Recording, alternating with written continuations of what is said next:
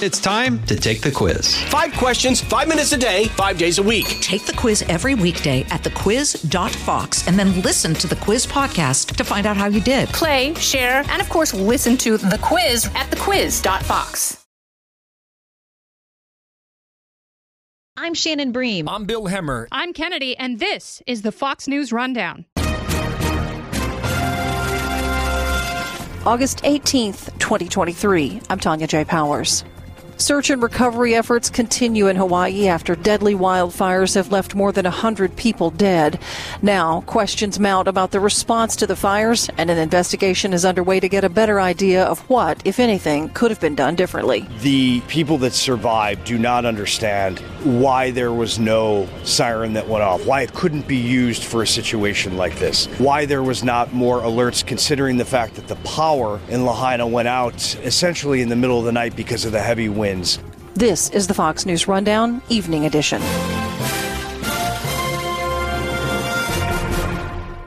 Kudlow on Fox Business is now on the go for podcast fans. Get key interviews with the biggest business newsmakers of the day. The Kudlow podcast will be available on the go after the show every weekday at foxbusinesspodcasts.com or wherever you download your favorite podcasts.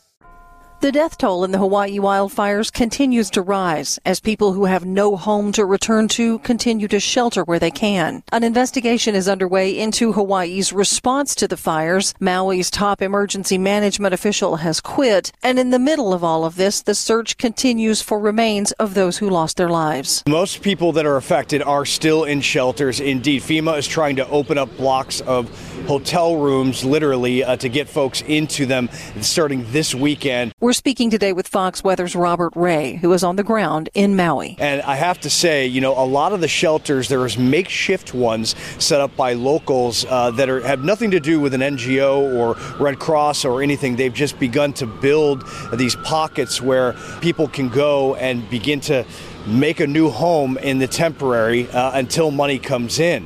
And it's very fluid still, the situation. I mean, you think about Lahaina, the historic town, they are still searching a week and a half later with cadaver dogs for the human remains. And the people here, I have to say, many of them are not happy with the federal aid that has come in. They don't think it happened fast enough, so they're taking things into their own hands. And that's where a lot of those makeshift shelters are occurring. So you can only hope that this gets better for the people that are displaced, because this devastation is like nothing ever seen. And the fact that the death toll continues to rise is even worse. Let's talk about the search for the remains and the missing.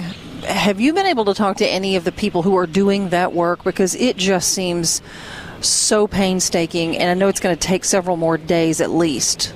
I have. As a matter of fact, just recently, in the past several hours, I spoke to a federal source who is on the ground here, working with the cadaver dogs and other agencies such as FEMA and the DEA and other police here. And he tells me that as of today, moving into the weekend, they are about 60% done with going through the town of Lahaina, and it takes very long time to go through the homes and the vehicles that are burned out. They have to be careful what they're walking over, because to be graphic here, the human remains sometimes are down to a small bone or a particle, and they're not finding things like head skulls, is what he said to me. So they're having to be very, very careful about how they go through that. And the dogs, obviously, a key part of that because of their senses. They're trained to do that.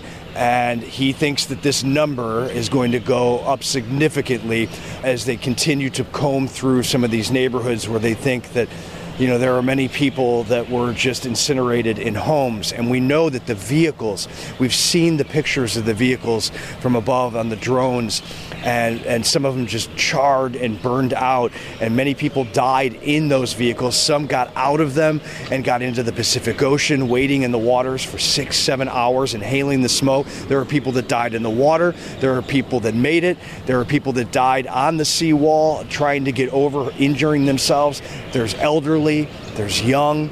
It is just so sad. And the fact of that matter is that on Front Street in that area, a lot of those cars you see that are burned out, many of those vehicles were waiting for a way out, but they were blocked off for whatever reason, some of the roads, because there was no power And the fire department, according to many people that I've spoken to, was nowhere to be seen as the fire raged. I can hear in the background what sounds like a lot of birds. Is that correct?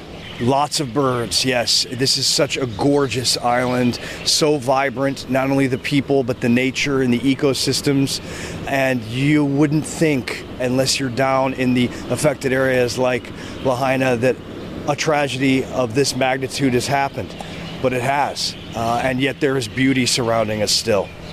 I want to get back to that in just a second about the other parts of Maui that were not affected by this, and I do have a question about that in just a minute. I do want to ask you, though, Sure. We can hear the birds. You're there where this is. The other thing that I keep seeing, I guess, comments made about from people who are there or who have been there, they talk about the smell of, I guess, what's, what the burned smell. And what is it like to stand where you stand right now and see this, like you said, it's a paradise, basically, and you've got these birds in the background and this surreal sort of scene. What is it like to stand where you are? Well, it's a tale of two stories. You have the beauty of Maui and the Hawaiian Islands, and yet you also have the odor of a charred town of 12,000. And those smells are from metals and plastics and wood and all of these things that created this town that's been there for so long, that the Hawaiians adore and love, and it's sacred. And, to know that what you're breathing in is potentially part of a soul, a human being. That lived and breathed, that had friends and family, that did good things for the world, and then lost their lives because of a fire that was out of control. And they couldn't suck in the air that I'm breathing right now. And they passed, and they fell apart. And then the wildfire took them over, and animals too.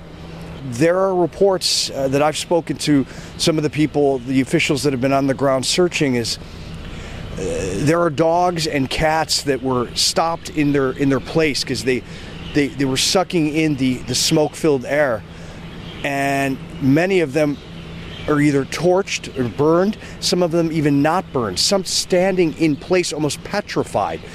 I don't even know how that happens. And the one gentleman I was speaking to that was on the ground doesn't know how that happens either.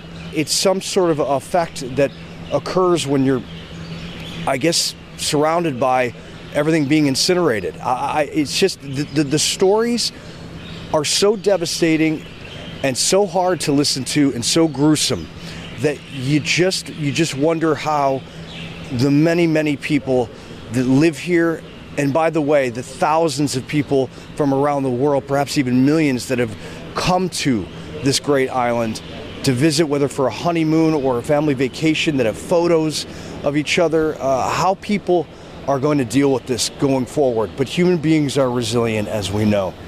But this road is one of the toughest they will ever have. And for sure for the natives here, the people that have been on this island for generations, this will live on forever and ever and ever. We've been speaking with Fox Weather's Robert Ray, who is in Maui. More after this. The emergency management administrator for Maui has now stepped down. He had cited health reasons.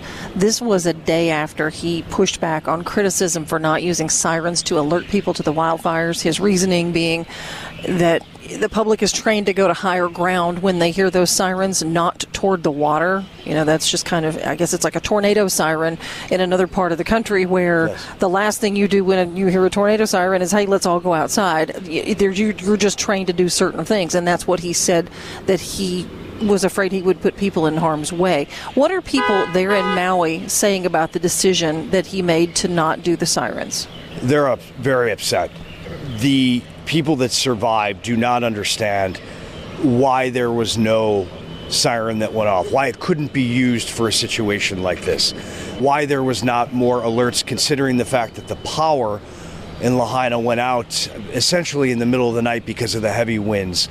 And then as the sun came up, the fires began, and officials say that they had the fires out.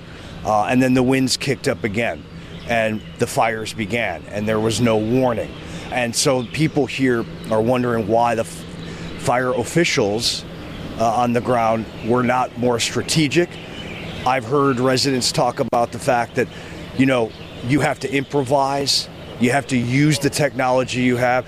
That siren, sure, it's supposed to be used for tsunamis and other disasters, but why didn't they use it for that? Why were part of the roads blocked off so that the vehicles could not get out? Why did the electric company not de-electrify the power poles knowing that 70 to 85 mile an hour wind gusts were occurring? And why there wasn't an ultimatum to get people out of the town just in case? And of course, the just in case would have happened. The fire spread and burned over 90% of Lahaina. And so the emergency director, who has resigned, and by the way, he resigned stating the fact that he has health issues, which I don't think is sitting well with many people that I've spoken to. And now the Attorney General for Hawaii, she has launched her own independent investigation into exactly how the response was overall, which is going to take a lot of time. And the reason it's going to take a lot of time is because, remember, they're still searching for human remains. Just 60% of Lahaina has been searched. And so there's anger, there's frustration, and the Hawaiians I've spoken to are proud people, and they take things into their own hands when they feel like the trusted elected officials are not doing them right. You can't blame them.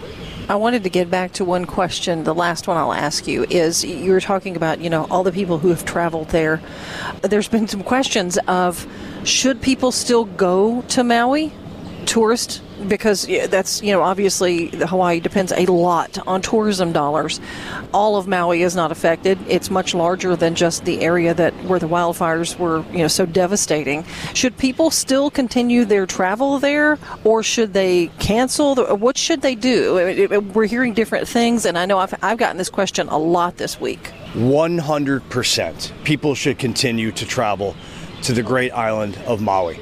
The resorts, the hotels are open. The beaches are open. The people here need the world to come to Maui and have their travel plans intact, or even book travel plans if they didn't have the idea to come here. That will keep this place busy. And humans need to be busy in the aftermath of disasters, especially when they're mourning the loss of loved ones and they're trying to rebuild communities. I can tell you that these resorts and the people that work on this island, there's nothing more than they would love than to shake someone's hand from another country or another state around the world, give them the Hawaiian aloha, get them food, get them a drink, and talk.